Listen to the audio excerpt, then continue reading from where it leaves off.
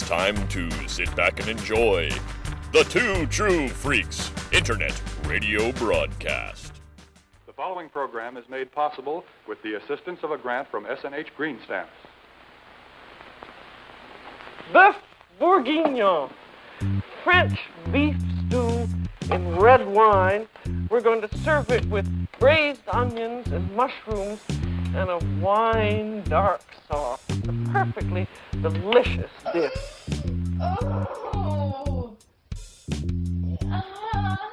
Or we could put in a little more tomato paste or a little more thyme. In this case, we fortunately find it's just right. Now for the thickening of it. Now we want to get our pan hot, and we're going to saute it in this first until it's brown, and then we're going to put it in this pot in which we're going to cook it in the oven. Now this is going to go in a 325 oven, and it should cook very, very slowly, just at the bare simmer. And once it's in, except for checking the oven to make sure that it isn't bubbling and boiling, you don't have to look at it anymore. Then all let the sauce drain out, and then we simply put the stew back into the casserole. There. You want the flavor of the onions and the beef to all blend themselves with the stew. That's going a little too hard, so I'll put it at the side. There. About 2 or 3 minutes, if you had it in the icebox, you heat it up very slowly and baste the meat with the sauce.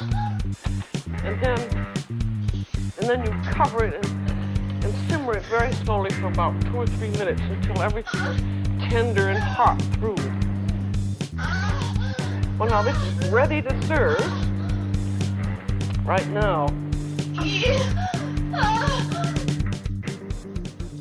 Hi, this is Ingrid Kuksugare from Sweden, and you're listening to Eat It and Beat It on the Two True Freaks Network. Åh, vad jag är blöt.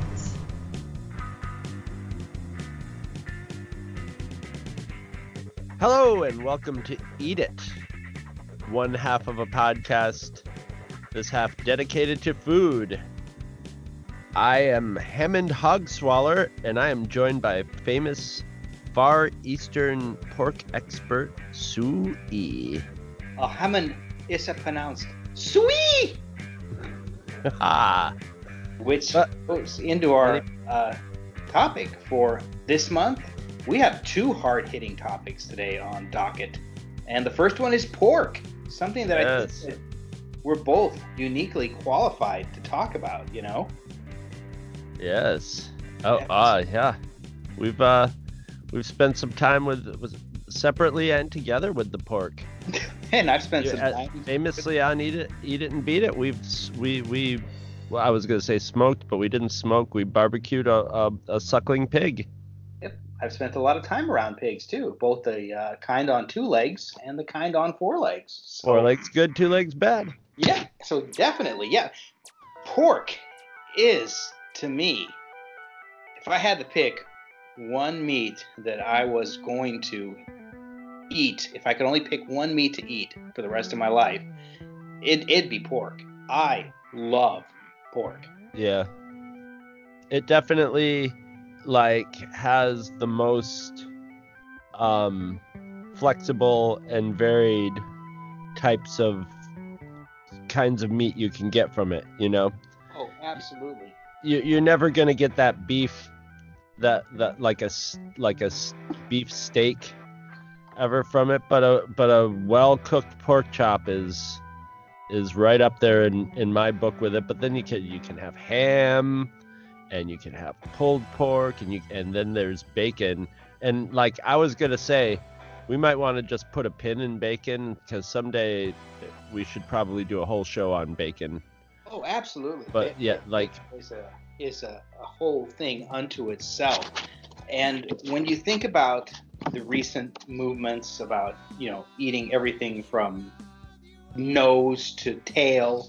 There's no better animal suited for that than the pig, because you can eat every single part of the pig, and every part of the pig is useful. Everything from its intestines that you wash out, you can eat them as chitlins, and you can go ahead and use them to stuff your sausages. I mean, for our forefathers, one of the things that they used most to cook with was lard. It was an incredibly, incredibly important animal and food source for people. And basically the pig itself, or some form of the pig, dates back to 40 million years ago. We can see fossils of a very tall horse-like pig that ran around in the United States with horses at the same time, which they both went extinct, of course. And well, not before it had sex with a monkey and made humans. Yeah, piggy humans, you know. And Christopher Columbus brought pigs to the New World on his voyage to Cuba in 1493. They were great animals to travel with. They could eat just about anything. And would. Yeah, and they would. And prolific, easy to raise, and just perfect. Of course, you know, they were introduced here to the New World, and a lot of them went feral, and we had our wild boars, which is really amazing when you think that they all share the same ancestry. Now, have you ever had wild boar meat? No, I never have. I have had wild boar meat, and it takes a little bit of, to me, it takes a little bit of work to get it. It has a very, very gamey taste. I would imagine. Yeah, it's lean.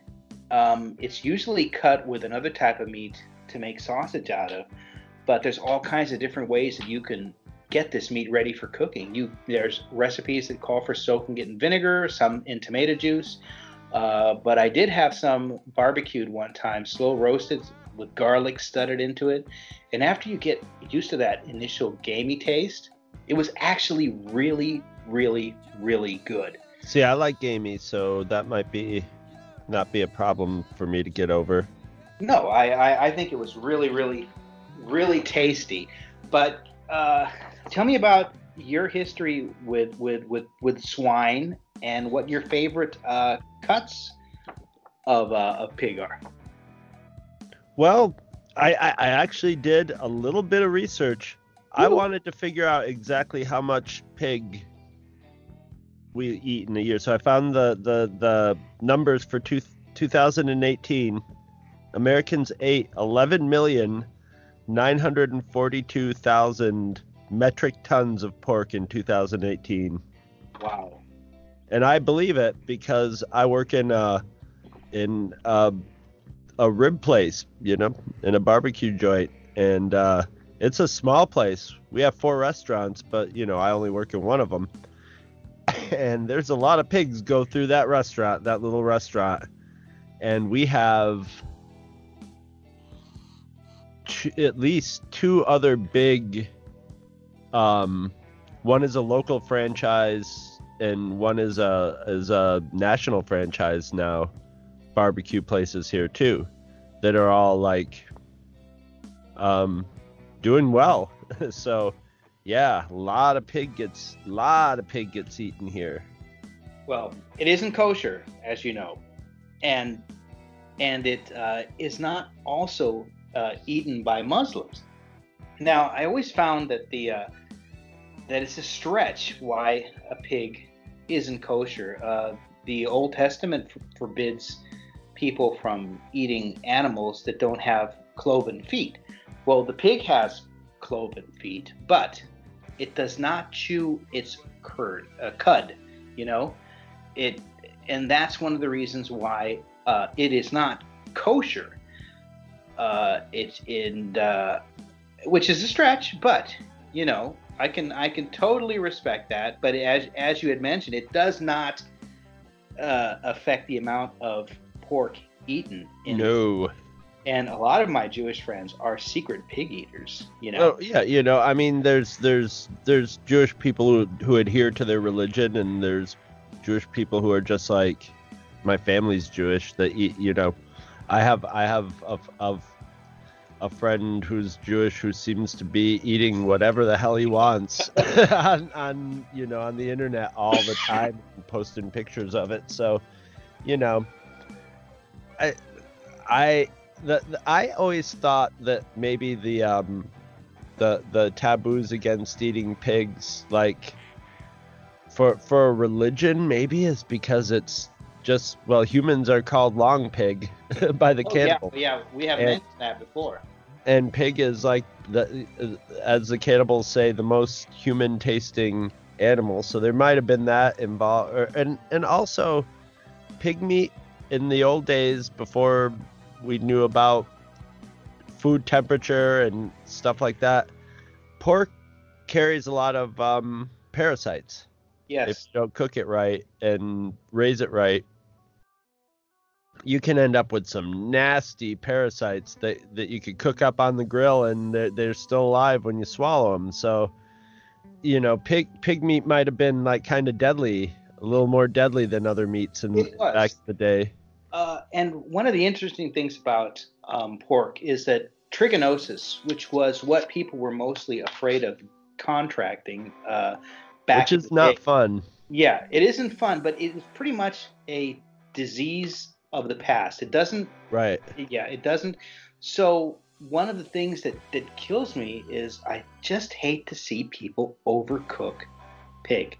Yes. I hate to see them, because we in this country there's a whole resurgence of heirloom pigs that are raised, you know, the way our forefathers raised these pigs. And I've been, you know, I spent a lot of time in Portugal in villages that my family lives in, where they still raise their own pig. And I am telling you, the difference in taste from pigs that are raised, you know, on a farm in the old-fashioned way, where you would throw meat scraps out there, to what we get here, it is night and day. And all those metric tons, you're putting the minimal amount of care allowed by law into those pigs. Yeah. Unfortunately, for the most part, you know, I mean, the size and scope and just sheer lunacy of our factory pig farms is, you know, with the big pools of pig poop and piss, collecting on the side and stuff like that, you know.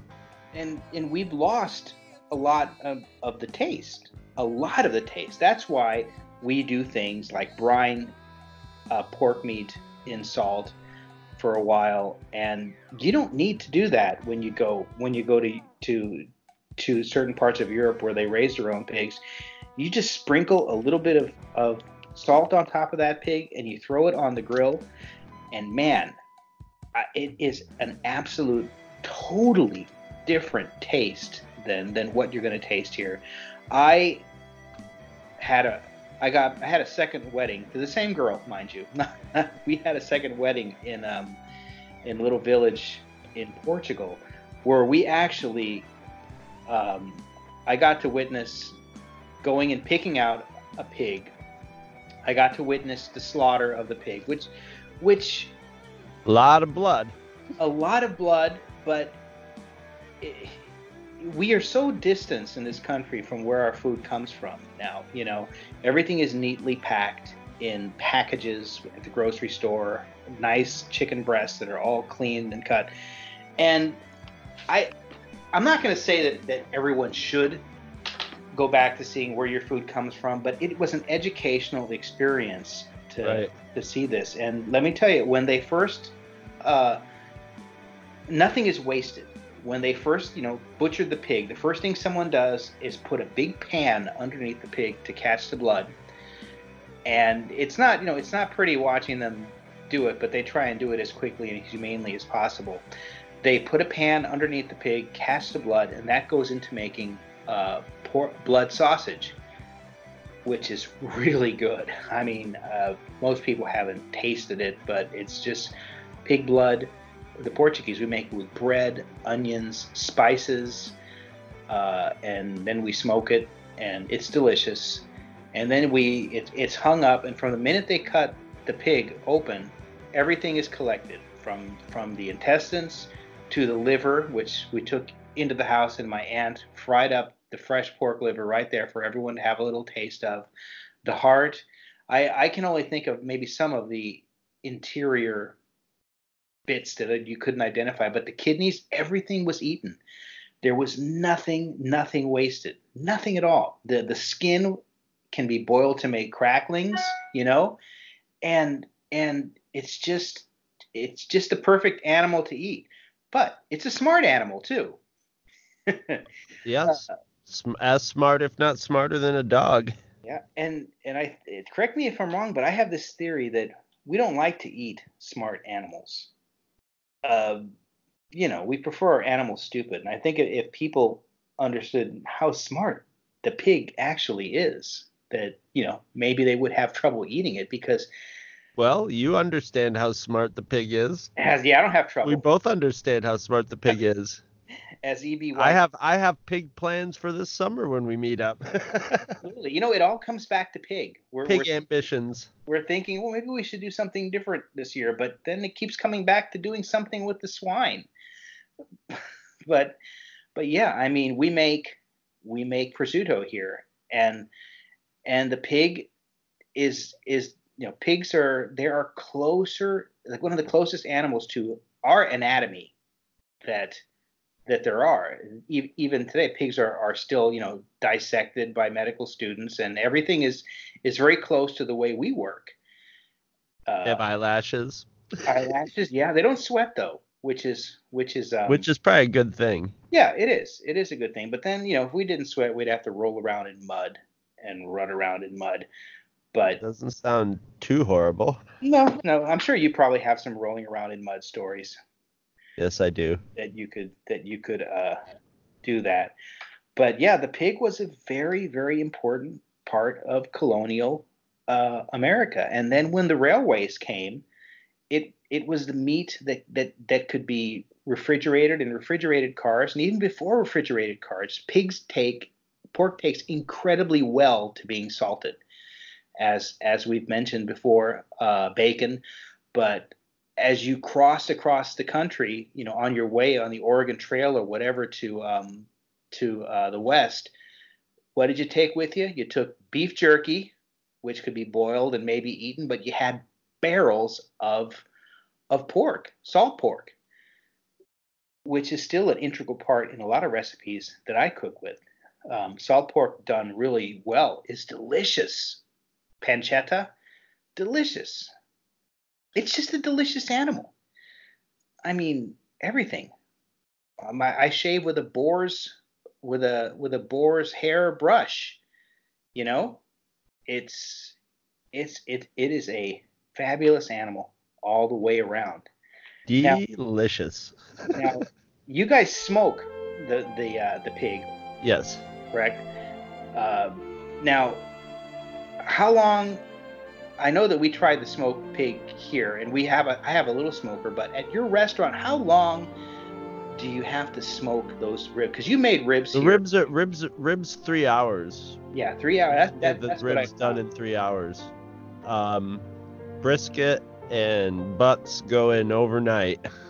Now, do you guys have a pit master, someone that this is what they do for a living? No, because it's not that big of a production. Like the two others here, have huge outdoor areas with a dozen smokers going. We've got 1 or 2 smokers going in it every day, and they're inside under a hood. And these, those places that have the whole whole setup of smokers, they'll have pit bosses that come in it. You have to. Yeah. Because it's with multiple smokers. With this, it's just the morning guy comes in and he knows it's got another hour before it has to come out, or an hour and a half, depending on temperature fluctuation or whatever, or even the weather. Oh yeah, you really have to know what you're doing. We got to turn up the smoker in the winter because the restaurant gets cooler. What And kind of it's wood do you guys use? Applewood. Applewood. See, I have never smoked with applewood, but I would love to. Well, next time I go up there, I'm definitely gonna make a trek to that restaurant, and I would love to try applewood smoked pork. But you have to use the right cut. There are fatty cuts of pork, and there are lean cuts of pork. One of my favorite cuts. I've never been a big pork loin guy. I like it, but it tends to be a little bit lean. But I think that one of my all-around favorite cuts of pork that I like, that you can do a lot with, is the country style rib. It's got and two it's kinds cheap. of. Yeah, it's cheap. It's got two kinds of meat. It's got a meat from the loin, and it has dark meat. It has just the right amount of fat and marbling, which is hard to find in today's pig that we get here. But if you're going to do a recipe for any type of a pork stew, or if you're going to make carnitas or anything, I recommend a nice big batch of country style ribs. They're perfect for just about every type of pork cooking. You can pound them out and make cutlets. I mean, there's nothing you can't do with a pig, man. Right. I like pork loin. I've had like fancy restaurant pork loin and stuff, and when you get it just right and it's a little pink in the center, it's delicious. And they'll sauce it up and put a layer of flavor on the outside of it and stuff.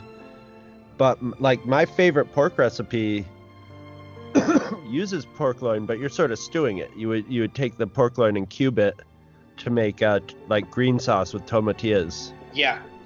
So it'd be like cubed pork loin, and then you cook you cook them, and you have to add pork fat to it. And you cook those in that a little bit, and then you just stew them with tomatillas and onions and garlic and salt and pepper and all that good stuff, and so tons and tons of cilantro. No. And you just cook it down into this like stewy meat sauce where the little cubes are just falling apart, and then you can make enchiladas or burritos, or you can pour it over stuff. One of your mother type of pork recipes. I was going to ask you, talk to me about just how important good lard is to taste of just about anything that you can cook with. Yeah, people there's people who are starting to figure out again, like there's places like fancy places usually are doing what used to be what everybody did is cook their French fries in lard. French fries in lard are delicious. Oh my God. Anything deep fried in lard is delicious. And they're also starting to learn that, lard sort of went out of style. It did. Because it was animal fat, and people just were like, it's, just terrible for you. It's the worst kind of fat. And it's turning out lard is much better for you than any kind of margarine or saturated. Or beef fat or anything like that. And they're also saying that pork fat is one of the healthier fats because it's one of the most soaked with vitamin. And that's another thing that people don't realize about fat, about any kind of fat, is fat is sort of what you need to absorb vitamins. Oh yeah. That's how your body absorbs vitamins, is it soaks up into the fat, and then your body absorbs the fat. Not that but apparently pig fat is full of some of the better, is one of the healthier animal fats that you can eat. Well, if not the healthiest. What people need to understand about frying foods and pork fat in general is that if you get it up to the right temperature, you would be surprised at just how little of the fat is actually absorbed into your food. You get your fat at the right temperature, and it's going to create almost a crust or a bond right on the food, on contact, just going to give it that little bit of flavor, and you're going to get a terrific tasting I mean, if you've done French fries or if you've done deep fried anything in lard, you can tell by the level of the lard when you take whatever you're deep frying out that you really haven't absorbed that much. Because you have if you start like if you make carnitas and you slow cook the pork in lard for a while, yeah, you're going to get a lardy piece of pork. It's going to be delicious, but you're going to get, more fat absorption. But at the right temperature, you're not going to get that. And when you buy lard today at the grocery store, you are getting an incredibly refined product. Yes. So much so that, we go rendered and filtered. Yeah, you can go to the Mexican market and they sell you this golden pork fat that is absolutely delicious for making carnitas or for adding. I'm sure they would be great to add to your bean recipe. But you can go and buy a block of white pork lard that looks like Crisco. Maybe next time we make the beans, we'll cook the onion in lard. Oh, absolutely. And it used to be what everyone would use to make pastry crust. Lard was in flaky crust. Pie crust, yeah. Don't be afraid of lard because it is your friend, man, and it is good stuff. Very versatile, and it was for a long time in this country. You had butter that you could maybe fry some stuff in, but you had lard. Lard was what we used throughout history here, and the pig was what we used. It's been the most popular meat not only in the United States but in China, in certain parts of Spain, Portugal, France. It is very, very popular, and we bred all the flavor out, as I had mentioned before, even with the other white meat campaign that was going on back in the 80s. It was just as good as chicken, but it became tasteless. And that's why we have to doctor it up so much. But hopefully, with the resurgence of heirloom, they'll cost you, pigs. We might be able to get some of that flavor that we haven't had in a long time back into our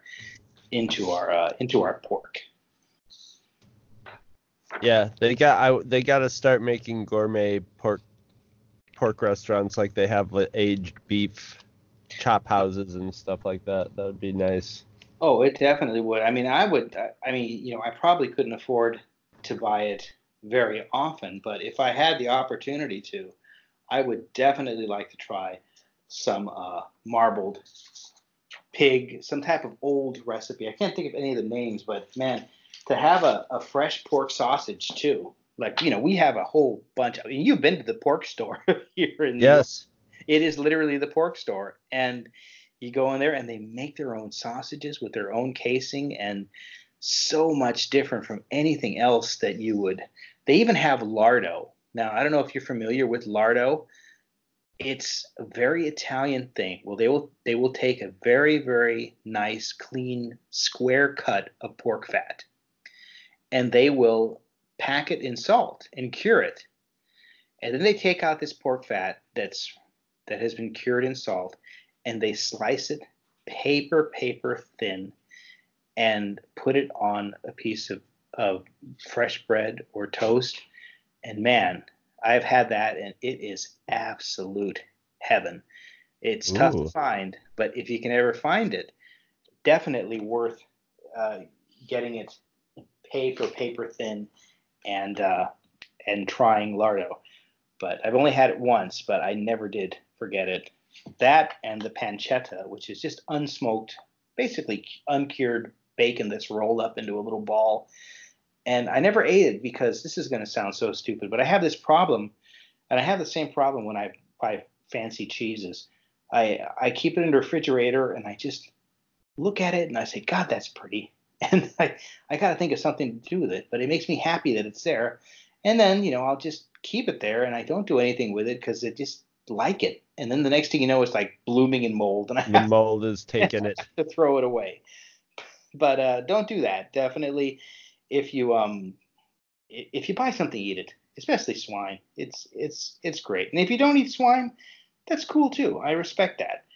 But I'm not going to say you're missing out because I have to respect your religious, your Well, religion. you can say you're missing out, but it's fine.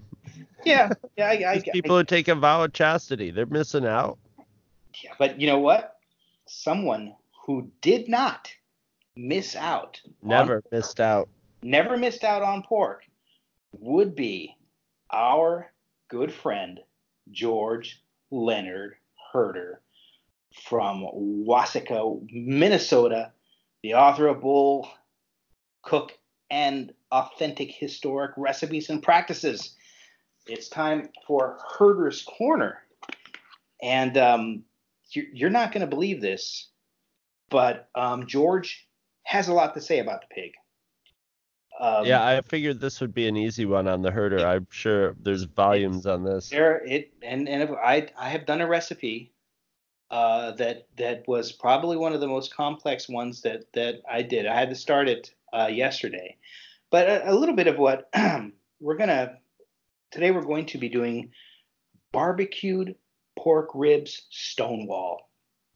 Now, Herder has a lot to say about pork, so I'm going to try and compress this as quick as I can here. But a little history. He begins with thousands of years ago, there was a pig-like animal and also horses in North America.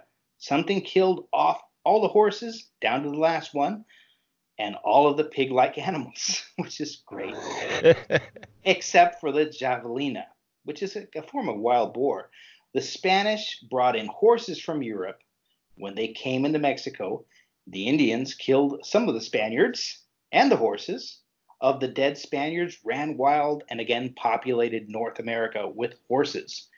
Now, the European people domesticated pigs from the European wild pigs. The Spanish brought the first pigs to North America.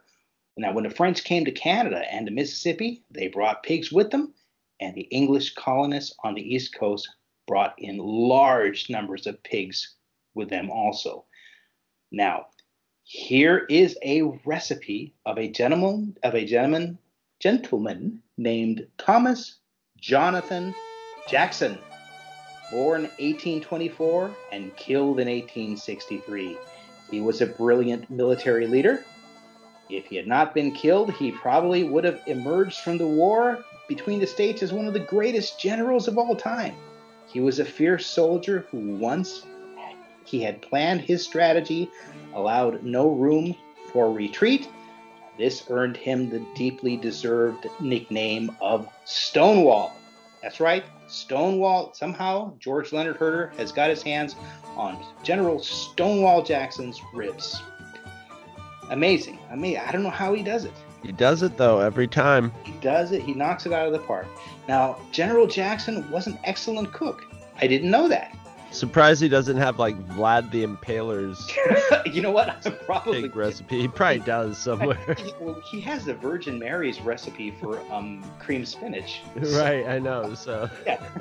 And he spent a great deal of time seeing it to himself that what food his soldiers had was prepared properly. In this recipe he used for barbecued pork ribs, it has never been bettered and seldom equaled. It takes a long time by today's methods, but it is well worth every minute to make this recipe.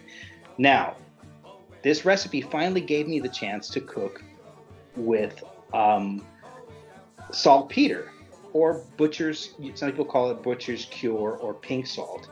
That I had a jar after a butcher shop went out of business in the alley in the front. The landlord let us raid the butcher shop because the guy wouldn't pay his rent. So we got some jars and we got a bunch of meat that was frozen, but it turned out to be like all really old meat. I'm surprised there wasn't a mastodon in there, but there was a lot of this pink butcher salt, which I snagged, and I finally got to use it on this. You take a good sized glass or ceramic bowl, and you add 8 cups of water, and to this you mix 2.5 level teaspoons of this saltpeter, and you let there's And you also add a teaspoon of ground cloves and 1/8 teaspoon of black pepper. Do not worry about the saltpeter dulling any sexual desires, as this small amount has absolutely no effect on your sexual desires at all. I was worrying about that. I guess saltpeter has a reputation of, do you know the pig has a corkscrew-shaped penis? Yes, I did know that. It comes in handy knowing that, because if you're ever with a pig, they can open a bottle of wine for you. You have to leave the salt. You have to leave the pig in the saltpeter for about 12 hours or overnight. Now, what this does is it gives the meat a clean, musk-free taste and will keep the meat pink and tasty after being roasted, not brown and gray and porky tasting, as you nowadays inevitably have barbecued ribs served to you. Well, I never really had that. But after you do that, you place the ribs on a wire rack and you cook them in the oven at 300 degrees for 3 hours, which I found to be too much time. But I did cook them until they were done. And then you pour off the grease and you let your ribs sit. And here's his recipe for barbecue sauce, which I found interesting. Now you take one onion and you dice it up. And here's the interesting ingredient: 2 cups of celery diced up. Huh. Yeah, I've never had celery in a barbecue sauce. And you put 3 tablespoons of butter into a large frying pan and you melt it. Add the onions and celery and you got to brown them. And then you add 2 cups of tomato sauce. He says you can grind your own tomatoes, or you can buy a can of Hunt's tomato sauce, which is what I did. And you add 2 tablespoons of prepared mustard, 2 tablespoons brown sugar, 2 tablespoons of lemon or lime juice, 2 tablespoons of liquid smoke, 2 tablespoons of vinegar, 1 level tablespoon of salt, and a level tablespoon of black pepper, and 1/6 tablespoon of cayenne pepper, or 6 drops of Tabasco, 1/2 cup of water, and 2 level tablespoons of chili powder. Now you boil all this, and this barbecue sauce contains no Worcestershire sauce, no ketchup like today's recipes do. It definitely must contain celery as described, and you pour the sauce generously over the ribs and serve. Note that this sauce is not cooked with the ribs at all, as it must not pick up any of the grease or lard from the ribs. Grease or lard not only destroys the flavor of the sauce, but makes the sauce hard to digest, giving you a heavy, greasy-filled stomach that can make you feel very uncomfortable for as much as a day. The itis. Yes, the meat sweats. So, I have it here. The ribs have been generously slathered over with this celery barbecue sauce, and I'm going to pull a little piece of the meat. Have you tried any of the sauce before? No. I don't believe I did you. try the sauce. Uh-huh. It has a. Do you cook with a lot of liquid smoke? No, we don't really have to, but there we do have some sauces that take a little bit of liquid smoke in them. Yeah. It's an interesting ingredient. I like it. It can be overkill if you're not careful. You know, Andrew Jackson was one of the first pioneers of liquid smoke, according to Herder. He actually derived some of it from tar, and so yeah. So it's yeah. You know, he who knew. But as I pull the meat off of the rib here, it is nice and pink, which is something that I'm not really used to on a pork rib. But it's cooked. That's the saltpeter, or the butcher's cure. So let's see here.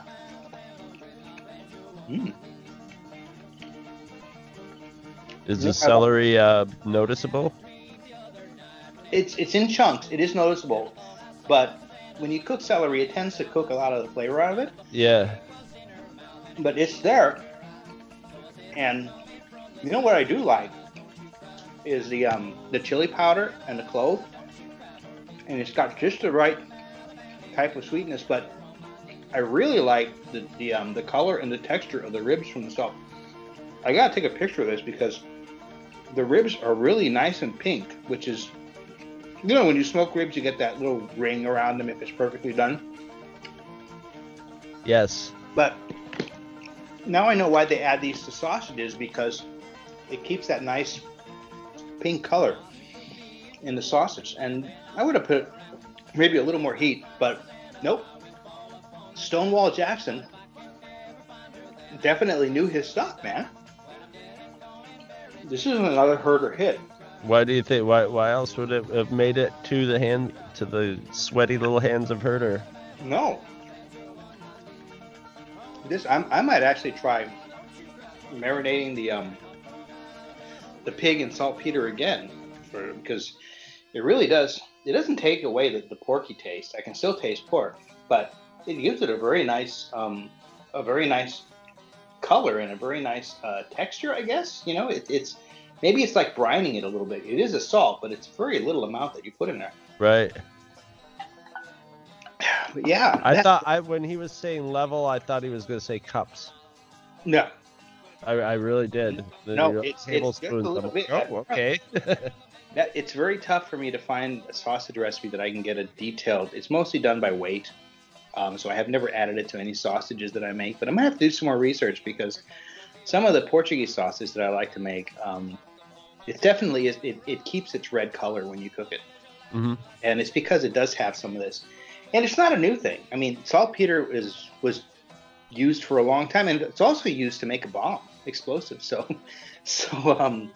and I guess it definitely keeps your junk from rising up. God knows we need that going on. According to Herder, it always comes back to that somewhere along the line. There was a little pecker influence in all of his recipes. One of his running themes, yeah. Absolutely. But another Herder hit, guys. Definitely a good recipe. It takes a little bit of time, but the pink salt is great. And any last thoughts on pork?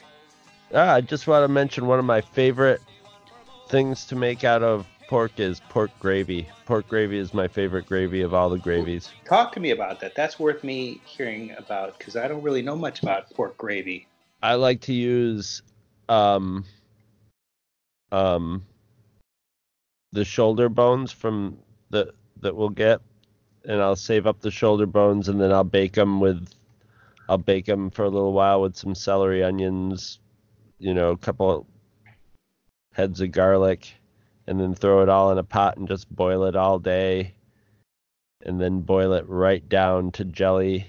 So it gets a lot of collagen in there. And then I'll just keep that frozen jelly, and then whenever I need gravy for especially pork chops or something, but with any kind of biscuity thing or anything that you would want to put gravy on, really, you can take that base, chip some of it out of the freezer. It's basically almost like aspicy jelly. Ooh. And then I'll make a little roux in the pan, and depending on what it's going on, you could put some red wine in there or white wine, and then that stuff, and just whisk it up, and it'll come out into the most just smooth, silky brown gravy.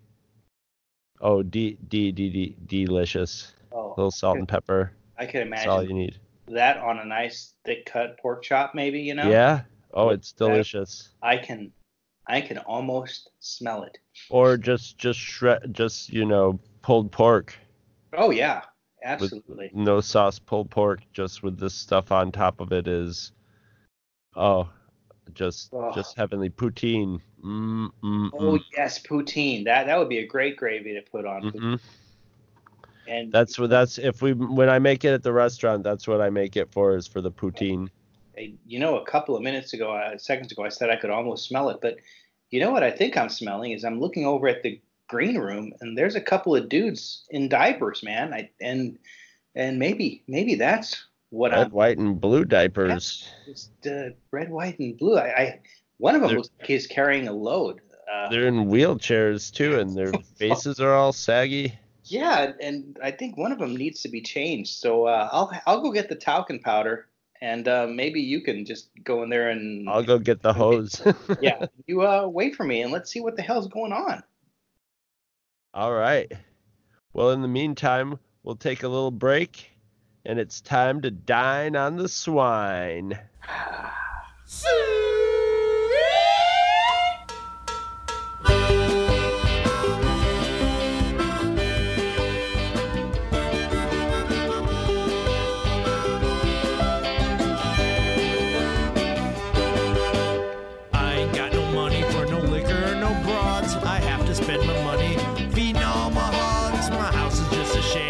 sitting in a bog. Nothing's more important than my hogs.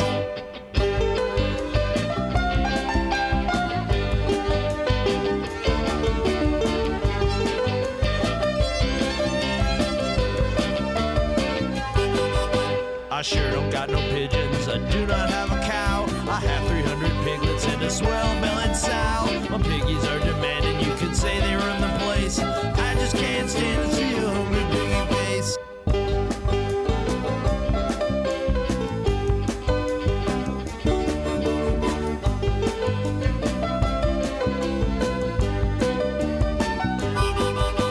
When I get all hungry and no dinner in my trough, the best thing about piggies is they make a tangy broth. They eat up all the salesmen, Jehovah's Witness mailmen. When my tummy's getting thin, I turn around and I eat them.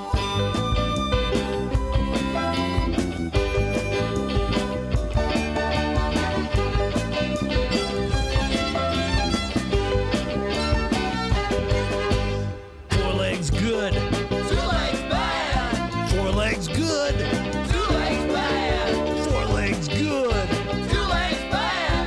4 legs good. 2 legs bad.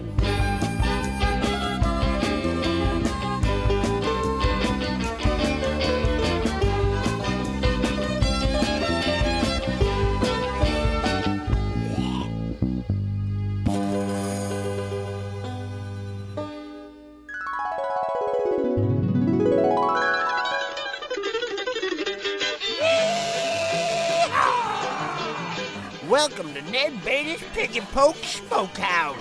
We croak 'em, poke 'em, and smoke 'em.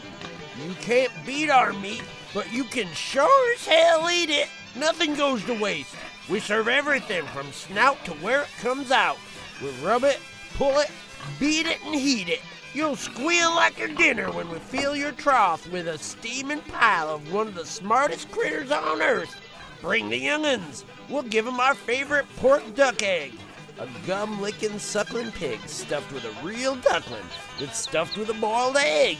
Ned Beatty's Pig and Poke is located in the DeMonzaville Pine Barrens and is only accessible by canoe. But ding-diddly-dang-doodly-doo, it's worth the trip. Tuesday nights are banjo karaoke, and Friday night is date night.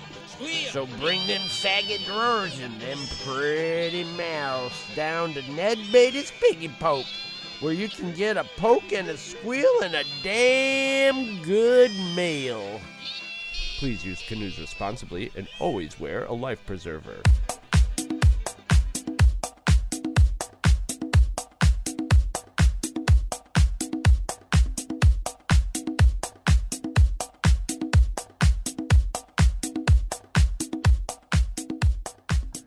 Hello and welcome to Beat It. I have fashioned this podcast out of an American flag. I am Chester P. Molester, and I am here with my partner, Rub One Out. Hang on, just wait 1 second. Oh, Jesus. Okay. Yeah. I'm glad this is over Skype, man. I'm ready. All right. Guess that's what Skype's for. Well, Wipe my hands here. Okay. we are here to honor one of my favorites of all time, right up there with Al Goldstein. What a heavy hitter. I think I might like this guy better than Al Goldstein. Yeah. I just love him. Maybe if they make an Al Goldstein biopic, well, he can occupy the same space in my mind. But we're talking about the legendary Larry Flynt of Hustler magazine. Why did it take us so long to get to Larry Flynt? We're taking our time, saving some of the good stuff for later on. I'm going to go out and say that he is definitely one of the heaviest hitters that we have tackled. He is a porn god. He's not only a porn god, but would you consider him a free speech god as well, or do you think he was mostly self-serving? Oh no, he's not. Well, I mean, self-serving, I think, yeah, but at the same time, he is. I think, especially since he was put into a wheelchair,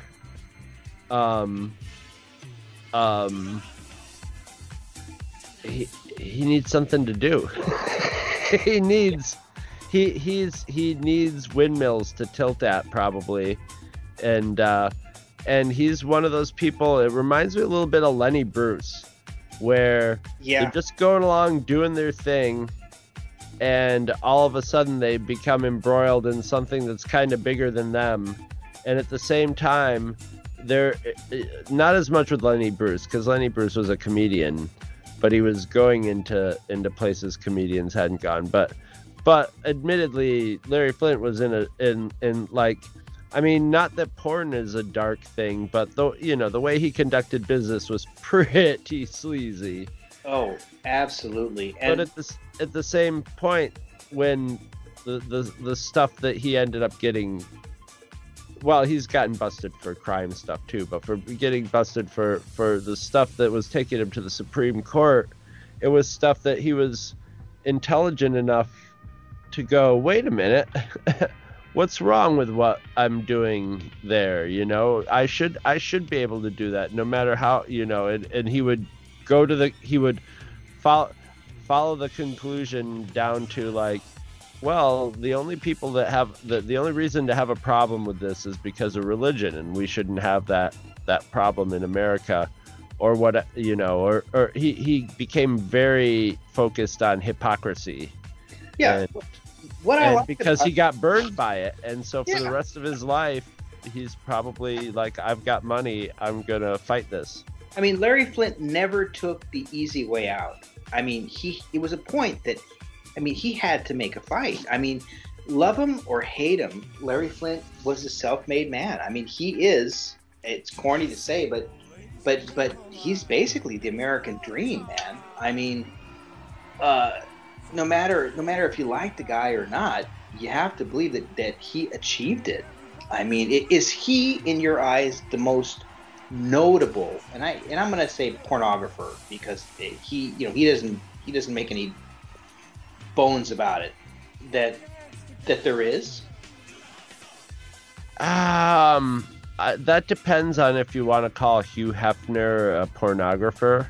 I don't know. I think that they're both flip sides of the coin. Hugh Hefner's definitely just more well known and like as the groundbreaker of, or like maybe the Walt Disney of porn. Yeah, Hugh Hefner wanted to make wanted people to take Playboy. Correct me if I'm wrong, but take it seriously as as a literary magazine. Oh yeah, he was forging the Playboy philosophy every issue. Like, here's the Playboy philosophy on this, and he was trying to form a whole lifestyle sort of thing with it. Whereas Larry Flynt was like, let's go for the lowest common. He's like, I'm doing sleaze. Exactly. I'm gonna do sleazy sleaze. I mean, just look at the guy. He's been shot. He's been in jail. He's converted to Christianity. He's been dragged through the courts. And Hustler, is Hustler the sleaziest magazine out there? Well, there is Screw. There is Screw, but I don't know if Screw took it to the extreme. I mean, Screw was a different Screw was New York sleazy. Larry Flynt was redneck sleazy. Yeah. But Larry Flynt was, I mean, an issue of Hustler, and this is what I find hilarious about Hustler, is, I mean, if you pick up an old copy of Hustler today and look through it in today's world, it is the most horrifyingly not even politically correct isn't even incorrect isn't even the word for it. I mean, flat out. Well, you got your politically incorrect with your Chester the Molester cartoons, which was a big guy in like usually shit-stained underwear or stained pants, trying to find different ways to trap little girls in comedic ways. You had Asshole of the Month, where whoever, very Goldstein-like, whoever he was at odds with, he would put their picture coming out of a donkey's ass with big giant balls hanging under their chin. but then you had like, but you know, especially there was a cartoonist who was notoriously who did Chester the Mustard, Dwayne Tinsley, and just the most egregious racist cartoons. Oh yeah. Mostly against black people. And Dwayne Tinsley drew the most, you know, caricatured black people. And you feel kind of guilty laughing at them, but damn it, some of them, they're funny. I mean, they're funny in a way that you're not even going to see a lot of underground comics. Oh yeah, well they're different than underground comics, like say you read an R. Crumb comic. Yeah. And he's got racist caricatures in there. He's working off, you know, the iconography of the 20s and stuff, and he's lampooning that albeit in a really like blunt, horrifying, you know, full embrace of it, but it's all in all kind of a refutation of it. Whereas Hustler's just like, look at this guy, he likes watermelons. And he's got a huge talk that wraps around his prostitutes, this pimp. I mean, you can say I forgot about and pimps in the cartoons, the whole outfit, and with their prostitute girlfriends with like their vulva lips hanging down to like their knees and stuff. I mean, but I found the people who like love, like I've seen black people reading Hustler magazine and laughing their ass off. I have a friend who's a woman who's, you know, she has black family members. She grew up in a very like mixed family in a racially charged area, so she's very sensitive about racism, and she's very like aggressive about it when it happens and stuff. She collects, like, you know, the best of Hustler comics cartoons, you know, all the volumes of them, and has carried them around with her just thinks they're the funniest things in the world. And I guess maybe just because it's so go for broke that nobody can take it seriously. Yeah. And you know, I mean, everybody was a target of Hustler, but like, if you look at it now, it's so sketchy. It is. I mean, you can say other magazines, they sell sex, but Hustler magazine sells offensive sex. I mean, they have the split beaver shot. I don't even know what a fucking split beaver shot is. I have no idea. That was their big innovation. Is he was just like, no, we're focusing on the vagina. You know, I mean, it's not going to be a Vaseline lens through pubic hair. We're going to get it out there and put it in the center of the photo. And you know, I've saw some interviews with photographers for Hustler, and they would actually. It's tough to make that look beautiful. They would actually try and super glue some parts of it, but it didn't work. You know, Larry Flynt is just. The models were more, quote unquote. Well, and here's another difference from Al Goldstein. Is Al Goldstein just sort of collected porn pictures and pasted them in there? Yeah. Larry Flynt did layout. You know, he was doing like Playboy and Penthouse. He was like, here's a layout, you know, of one model, or here's a scenario. The scenarios. I mean, I remember as a kid getting our hands on the infamous electric chair issue. I mean, holy shit. And Flynt succeeded where Goldstein said that, you know, Flynt succeeded where he didn't succeed, in that he went, you know, nationwide, starting from the middle of the Bible Belt and you know, going nationwide. Why and we were talking off mic a little bit about how, you know, Goldstein, when he started, had a lot of fucking money, and so did, probably about the same time, so did Flint. Why did was Goldstein just that bad a businessman? I think, yeah, one, yes. I don't think Al Goldstein was I think Al Goldstein, basically, his success was based on being in the right place at the right time and sheer chutzpah. Yeah. Otherwise, he was moody and notoriously, like, not good to the people around him, and just spent lots of, was a impulse buy, addictive buyer of things, of expensive trinkets. Yo, yeah. And love whereas Larry Flint was like, I mean, he started out running his hustler clubs. Yeah. And that he was, running a chain of bars, which means he was the big fat redneck guy. Oh. Back with the baseball bat, coming out to kick someone's ass in his bar, and then fucking staying at night and hitting up the whiskey and counting the money. Yeah. And and he succeeded at it, and you can't succeed at that. Al Goldstein wouldn't last 10 minutes in a bar fight. Are you kidding me? He would have packed up and left town. I mean, to understand Larry Flint, you have to go back and understand where he came from.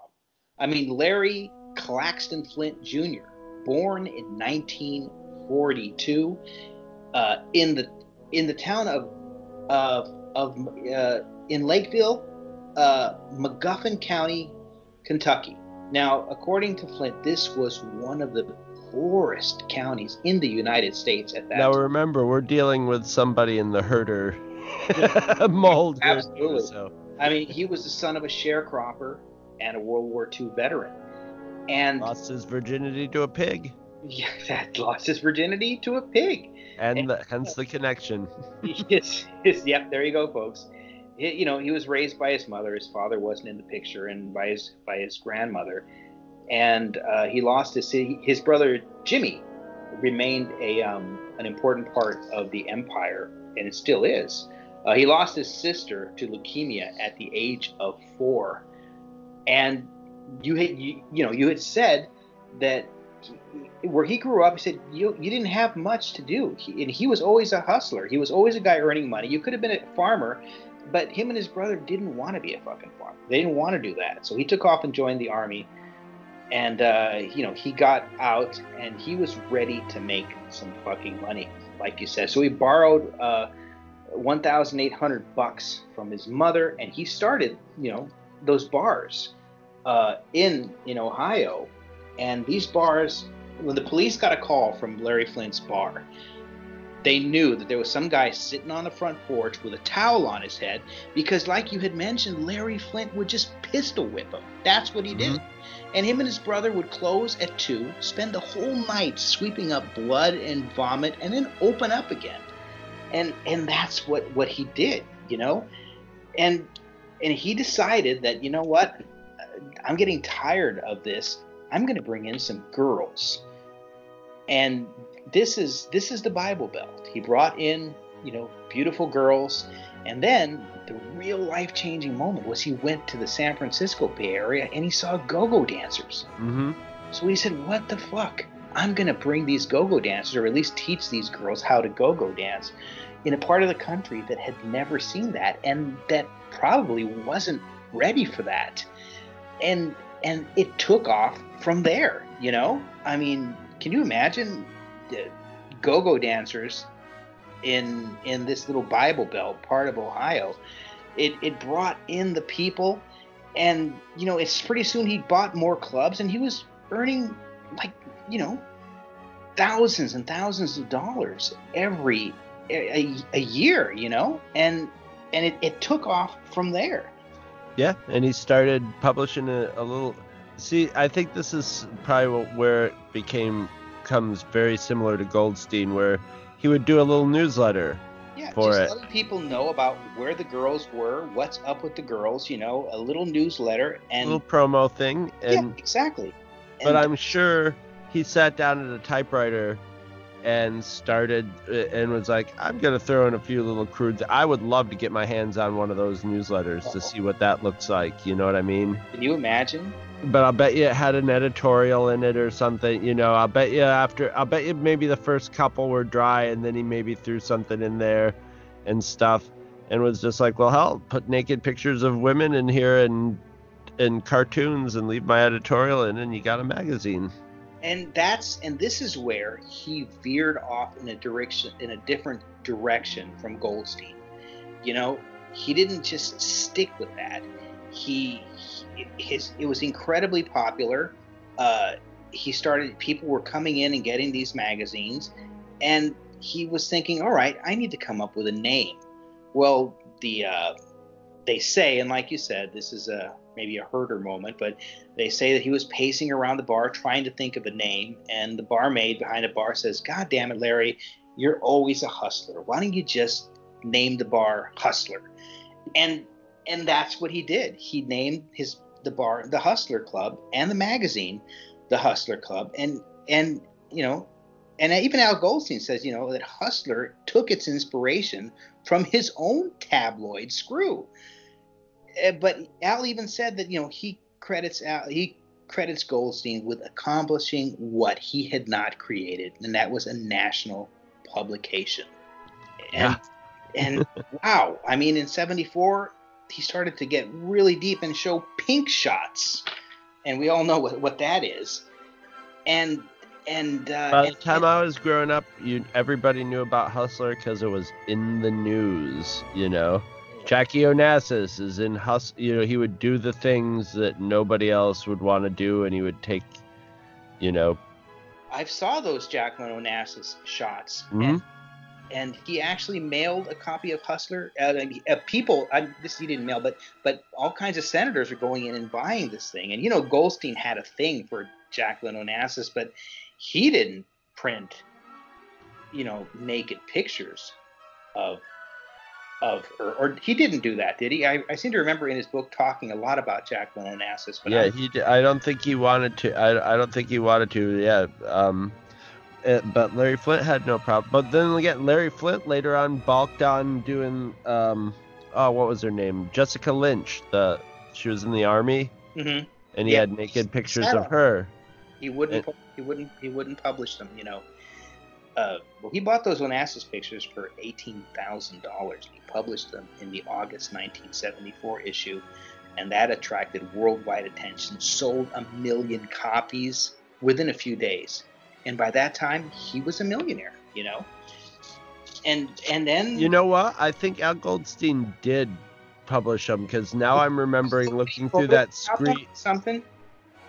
It was looking through that Screw retrospective, and I think I remember it having the naked pictures of Jackie O in it. So, yeah, maybe I seem to remember something about that.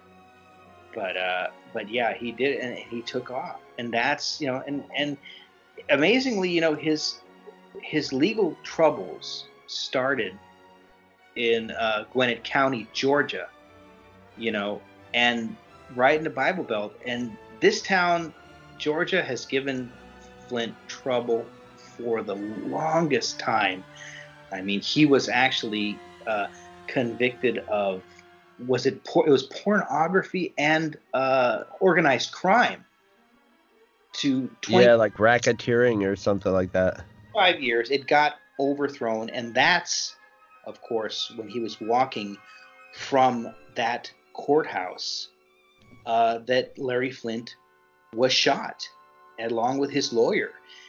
And it did so much damage to Larry Flynt that he became paralyzed. And it was touch and go for 2 weeks with Flynt. And the amazing thing that I didn't know was that they never knew who the killer was until relatively recently. And he was a serial killer, a self-proclaimed white supremacist named Joseph Paul Franklin. And he confessed to shooting Flynt because of his interracial photo shoots in Hustler, you know. And Flint basically said that he didn't want the guy to die. He was against the death penalty, and he said he didn't want him to die. But in October of 2013, actually in November 20th, 2013, this guy Franklin was executed by lethal injection. But yeah. See, I'd always remembered, and I don't know where I heard it, so I'm just talking out my ass here. But I remember a rumor that Larry Flint had, before they'd gotten the guy, that Larry Flint had actually hired private investigators, found him, and maybe offed him himself, or had horrible things done to him or something like that. You never know. Which must not be true, but I guess maybe if it was true, that was why he didn't want the guy to be executed. I don't remember where I heard that, so it's totally this guy confessed to it, and he had actually had killed other people as well. Yeah, they called him a serial killer. Yeah, so I didn't get who he had killed, but what an interesting cat. Flint actually, while on his jet plane, he converted to Christianity after talking to Ruth Carter Stapleton, which was the president of Jimmy Carter, which was done so nicely in The People versus Larry Flint. I think that we can't talk about Larry Flint without talking about The People versus Larry Flint. What were your thoughts about that movie? And I love that movie. I love the director. Milos Forman is I think the best director for presenting just like iconic characters, scandalous characters. He did One Flew Over the Cuckoo's Nest, which was just about a guy upsetting the apple cart. He did Man on the Moon, about Andy Kaufman. The only other like biopics of like famous iconic weirdos that I think is on that level would be the movie. Private Parts about Howard Stern. Oh, another great movie that I love. But he did a great job of and it was sort of I think kind of a precursor to like Boogie Nights and stuff, of just like that.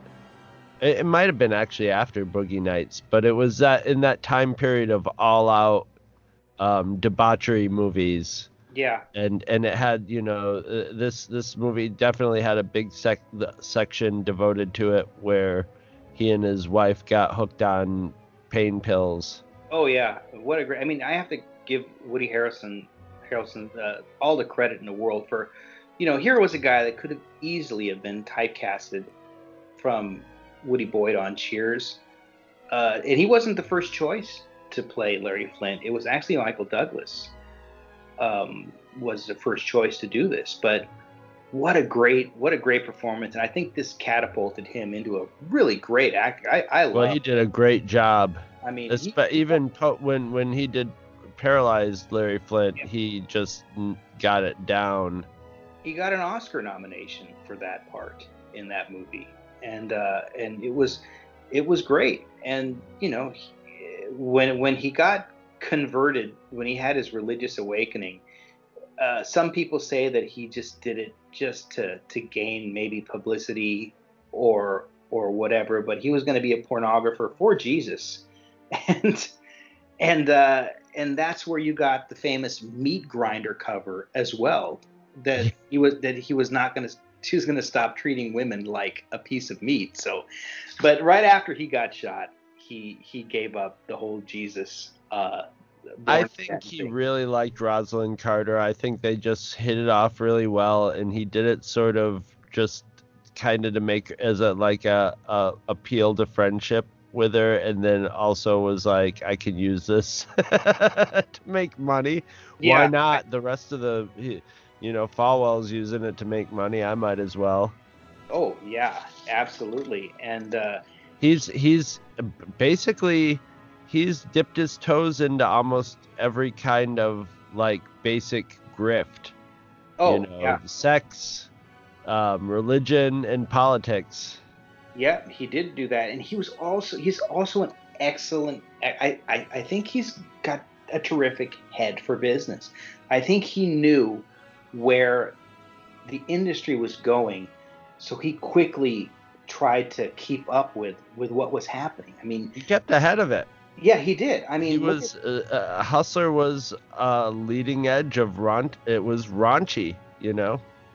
but he also his thing was he made so much money by licensing the Hustler name, and Playboy did the same thing, of course, with the Playboy clubs. But Larry Flynt, he had boutiques in Hollywood where you can go buy all of this sex toys, where you didn't have to feel like you were walking into a sleaze. You could have He made movies. He made movies. He came up with the even sleazier title than Hustler, Barely Legal. Barely Legal, and 27 other publications. He came up with one of the biggest selling porn DVDs ever, which is Snoop Dogg's Doggy Style. Oh, that's right. Gangster rap and porn in a video. He made so much money off of this because he knew that this was a market that Snoop's going to say, yeah, man, that sounds like a great idea. I mean, these were big money making. I remember that. Snoop didn't have to have sex with anybody. He just sort of hung around while it was happening. Hung around, and his name was licensed out to casinos, and money was just coming in from everywhere for this guy. And, his legal troubles came in as well. And then he decided that he was going to fuck with who?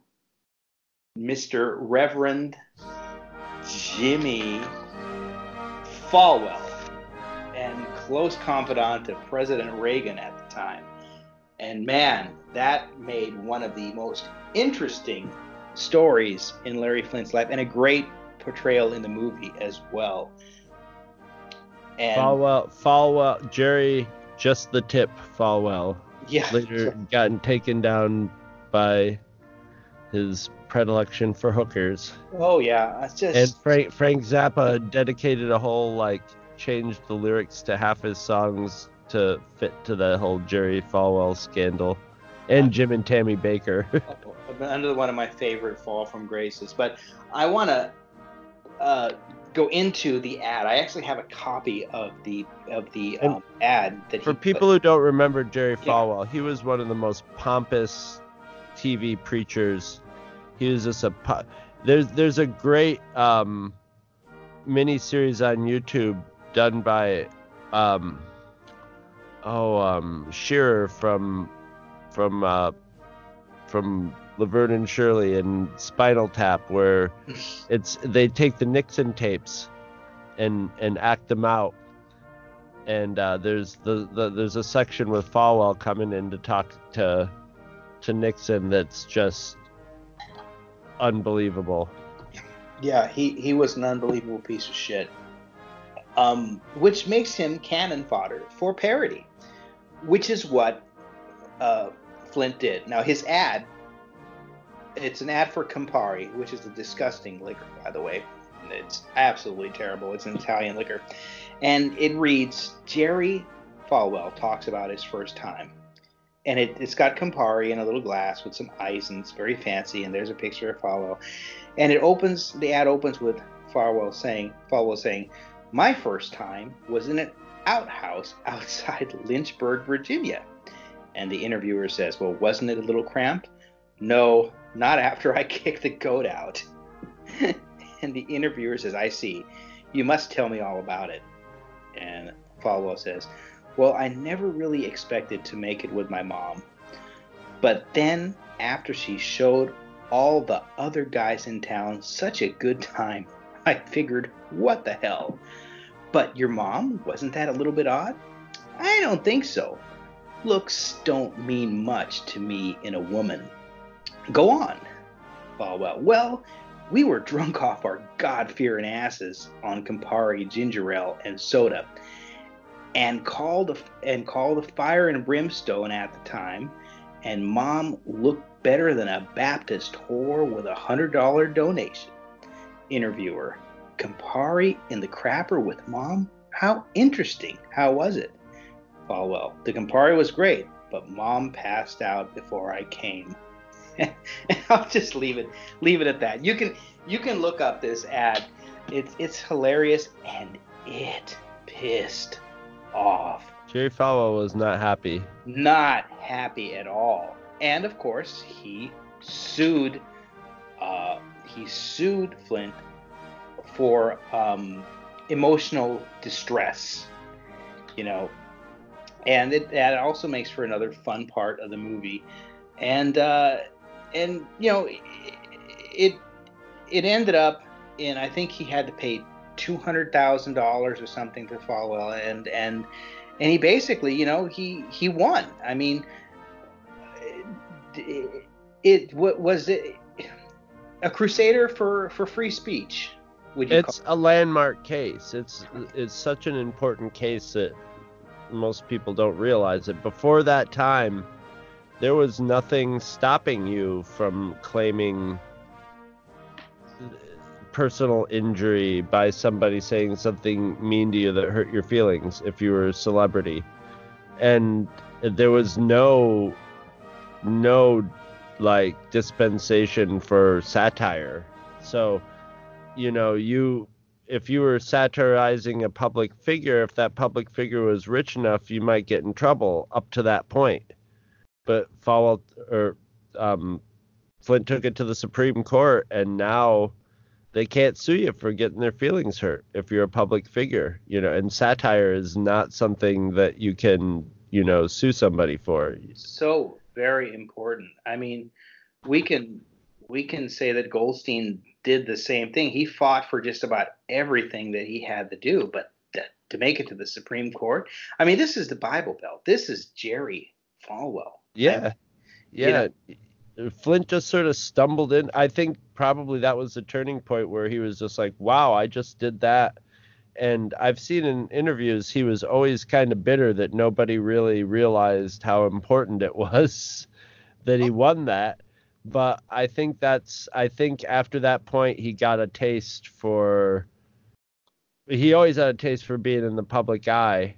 Well, maybe not even for being in the public eye, but he got a taste for being in the public eye and for like making change, making some sort of philosophical change in things, that he thought was right. And, after that, he always had some sort of little campaign. He always had some reward on some political or religious enemy of his. Well, he offered $1 million for anyone that can prove that the Kennedy assassination, was an inside job with someone other than Oswald. And he had $1 million for, I think it was a blanket thing for, proof of any kind of Bible thumping politician having an affair or something like that. And senators. I mean, he brought down two high-powered, Republican senators, and they had to resign because he got the dirt on these guys. I mean, to this day, he was going after Mitt Romney's tax returns for a while. He's got a $10 million reward on Trump now. Anyone that can find out something to get Trump impeached, he's willing to pay. And in San Francisco, in California, for the shit show that we had running in the governor races back in the 90s, he went ahead and jumped in as well. He had mostly probably for the publicity of it, but he got in there and he knows. He's been quiet now for a while, I believe. I haven't heard much from him, but probably pretty old and 76 the last time. Yeah, and he's in a wheelchair and stuff, so he's probably not too. Who knows though? I'm always surprised he'll turn up, and I'm gonna have to do that after the show. See what the most recent interview I can find with him is. I couldn't find very much that was very recent. Right. I know that he's a smart guy, and he actually, I think it was about 5 or 6 years ago, he actually said, I know that the printed media for pornography is dead. It's dying. He said, I don't see Hustler surviving, for very much longer. I mean, he saw that was the thing about about Larry Flynt. He was always, as you had mentioned, he was always one step ahead. He knew, and he criticized, Hugh Hefner for turning his magazine into basically a Maxim magazine, but he branched out. He knew what he had to do to keep his empire going. And that's licensing his name, trying to get ahead of what the next thing was. And that was videos. That was porn. And that's what he did. And that's why he is an incredible survivor and a smart guy too. I mean, I would have loved to have seen these trials live that he did, because, he would say, why is what I'm showing pictures of the female body, and yet you can open the newspaper and you can see pictures of soldiers being slaughtered with blood and guts everywhere. What makes that picture not offensive, and what makes my pictures offensive? If you don't like it, you don't have to buy it. You don't have to look at it. No one's making you buy this magazine. And he's absolutely right. I mean, everything he said, it's incredibly important for free speech. You don't have to like to be honest, even some of the shots in Hustler are even a little raunchy for me to even look at, but I don't have to really like it to admire and know how important it is that you can go ahead and do what you want. You don't like it, don't fucking buy it, Well, yeah. I mean, Hustler, like, all the stuff around it is the cultural Hustler's just there to get a few yucks and jerk off probably while you're on the toilet taking a shit. Yeah. That was pretty much what Hustler was set up for. And that's the most amazing thing, is this big redneck guy who's making this horribly tasteless magazine. I think the people who took him on really underestimated how smart he was. And they were like, this is just some redneck businessman, 2-bit, sort of thug mafia wannabe sort of guy. We'll go in and shut him down. And he had the money and he had intelligence, and he met them head on, like head on as in walking up and just headbutting them. And winning most of the time. He lost a few battles, but in most of his battles that he lost were bad business practice, illegal business practice stuff, rather than free speech stuff. As far as that goes, he was pretty consistently coming out on top of things. And the thing about that sort of stuff is, once you win a few times, they might, unless they're really trying to just wipe you out, they might leave you alone, and be like, yeah, well, we'll go after somebody weaker. But at the same time, it's harder to go out after the weaker people because he's carved out a better space for them. So right from the start, he set up a precedent that, you're not going to fuck with me, I'll fuck with you right back. I mean, he borrowed $10,000 from a bank early on. And they were hounding him for his money. And of course, he should have paid the people back. He was making good money. But what he did was he got a bunch of wheelbarrows and a bunch of frickin' porn chicks and filled the wheelbarrows with pennies and just had them all cart down Main Street right to the bank, and invited the press and the media. He is a master of working the media to his advantage. And during those times, I'm sure he was probably always in the news for one thing or the other. And that's just what he wanted, because everyone was this stuff was just making him money, man. In middle school, I knew who everybody knew who Larry Flynt, me and all my friends knew who Larry Flynt was because he was on the news, and he was a pornographer. And, and he was a household name. He wasn't supposed to be a household name. No. In that time. Hugh Hefner was bad enough, but now you got this guy coming in with his diaper on and his pussy lips and stuff. It was crazy. And you were having the like it's, people talk about stuff today too, but there was stuff during our time. I remember watching the news and them explaining that now Hustler magazine had pictures of, they've gone too far. It was a woman not actually, but they depicted a woman getting electrocuted, a naked woman getting electrocuted in an electric chair. And it was like this whole basically it was a pictorial about shaving her pubic hair, because they had to shave her bald and shave her armpits and shave her pubic hair because she's going in the electric chair. And then the last frame is her in their rigged up electric chair with like 4th of July sparklers, glued to the helmet on top of her head, and it just said zap. Oh, I mean, if you think that went too far, he actually tackled bestiality.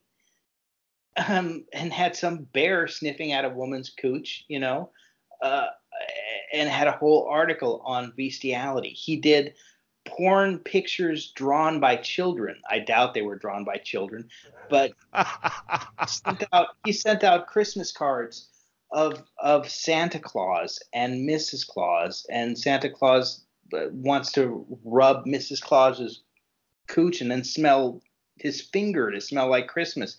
I mean, he just did anything and everything that he wanted to. The man, I mean, is he a genius or is he just a madman, or a little bit of both? A little bit of both. I don't know about genius as just sheer brutal willpower and intelligence, but like, I don't know. It's close. I mean, the man has no business being alive. I mean, were so many other people that were surrounded with a lifestyle that he was after he was paralyzed, Yep. he could have easily have just turned to drugs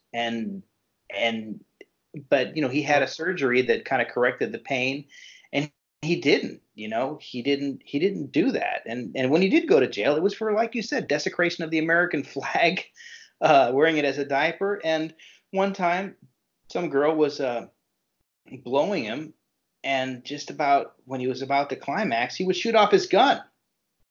And he got arrested for that. He's almost like he's asking for it.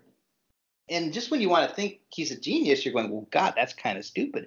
But all of this played into keeping him in the news and keeping Hustler magazine. I mean, I can't say anything bad about somebody who's gotten arrested for wearing a flag diaper in court. No. And who fired off a gun firing off a gun while getting a blowjob. It's like, okay, you can make, like, I wouldn't do either of those things, but at the same time, I gotta say, if you can sit down with someone and say, oh yeah, what are you in for? I shot my gun in the air when I ejaculated while getting a blowjob. Yeah. You're instantly, nobody's going to go like, dude, what the fuck is wrong with you? No, you're right. Just the opposite. Yeah. They're gonna go like, I'll remember you forever. You're a god. You're a god. And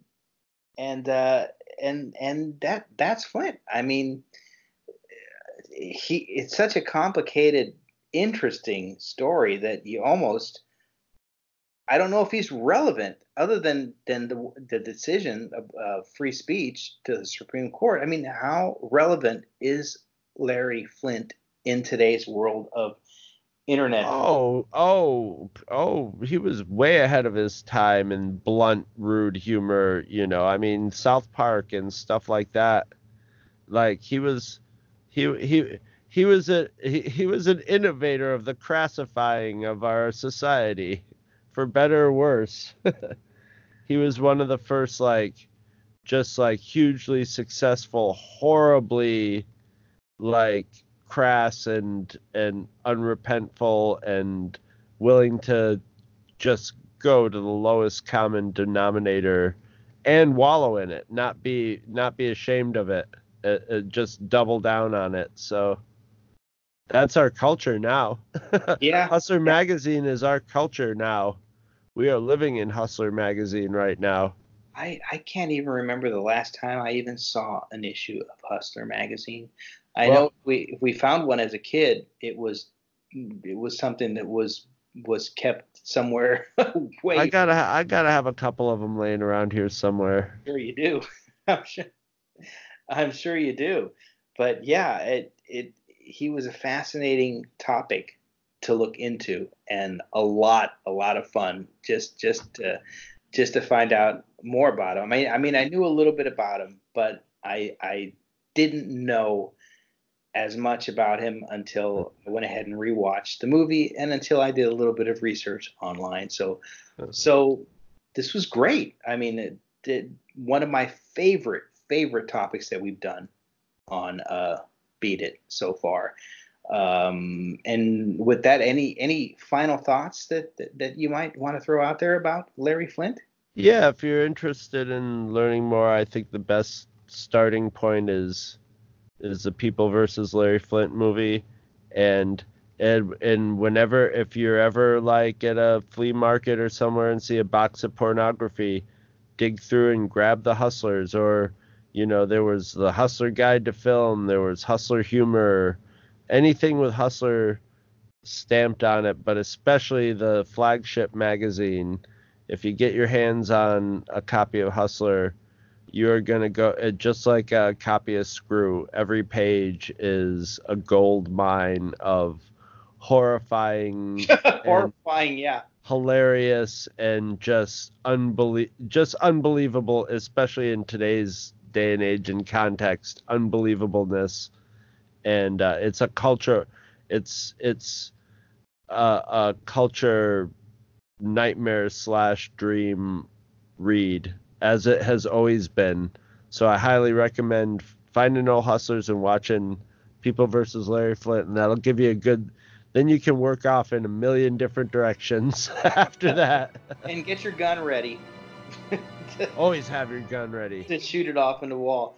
And with that was our look into the heavy hitter Larry Flynt.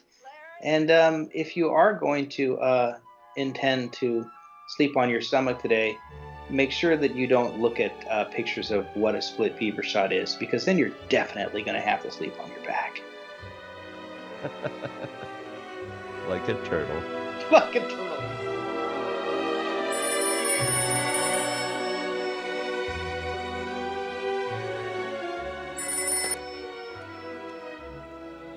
Hello. It's Alan. They just brought the decision in. Well, is it good or bad? Well, it's a unanimous decision, Larry, and Rehnquist wrote it himself. Is it good or bad? Yeah, I want you to hear this. At the heart of the First Amendment is the recognition of the fundamental importance of the free flow of ideas. Freedom to speak one's mind is not only an aspect of individual liberty, but essential to the quest for truth and the vitality of society as a whole. In the world of debate about public affairs, many things done with motives that are less than admirable are nonetheless protected by the First Amendment. So we won. Yes, we did. We won. Thank you, Alan. Thank you. I'll mention it. Visit our website at twotruefreaks.com. Two True Freaks is always spelled TWOTRUEFREAKS. You can email Two True Freaks directly at twotruefreaks@gmail.com. Two True Freaks and all of its excellent affiliates are available on iTunes, and you can choose to subscribe to either the entire network if you wish, or pick whichever individual shows you want to follow. We have so many shows to choose from, there's just bound to be one that appeals to your particular fandom. Just search Two True Freaks with an exclamation mark at the end, space, and the number 2. You can find Two True Freaks on Facebook. Just search for Two True Freaks. Dumbass. If you ever leave your house and you actually have friends, why don't you tell them about Two True Freaks? If you've enjoyed our show, please won't you take a moment to rate us on iTunes? That helps others find the show too. Thanks for listening, and join us every Monday for new episodes of Two True Freaks.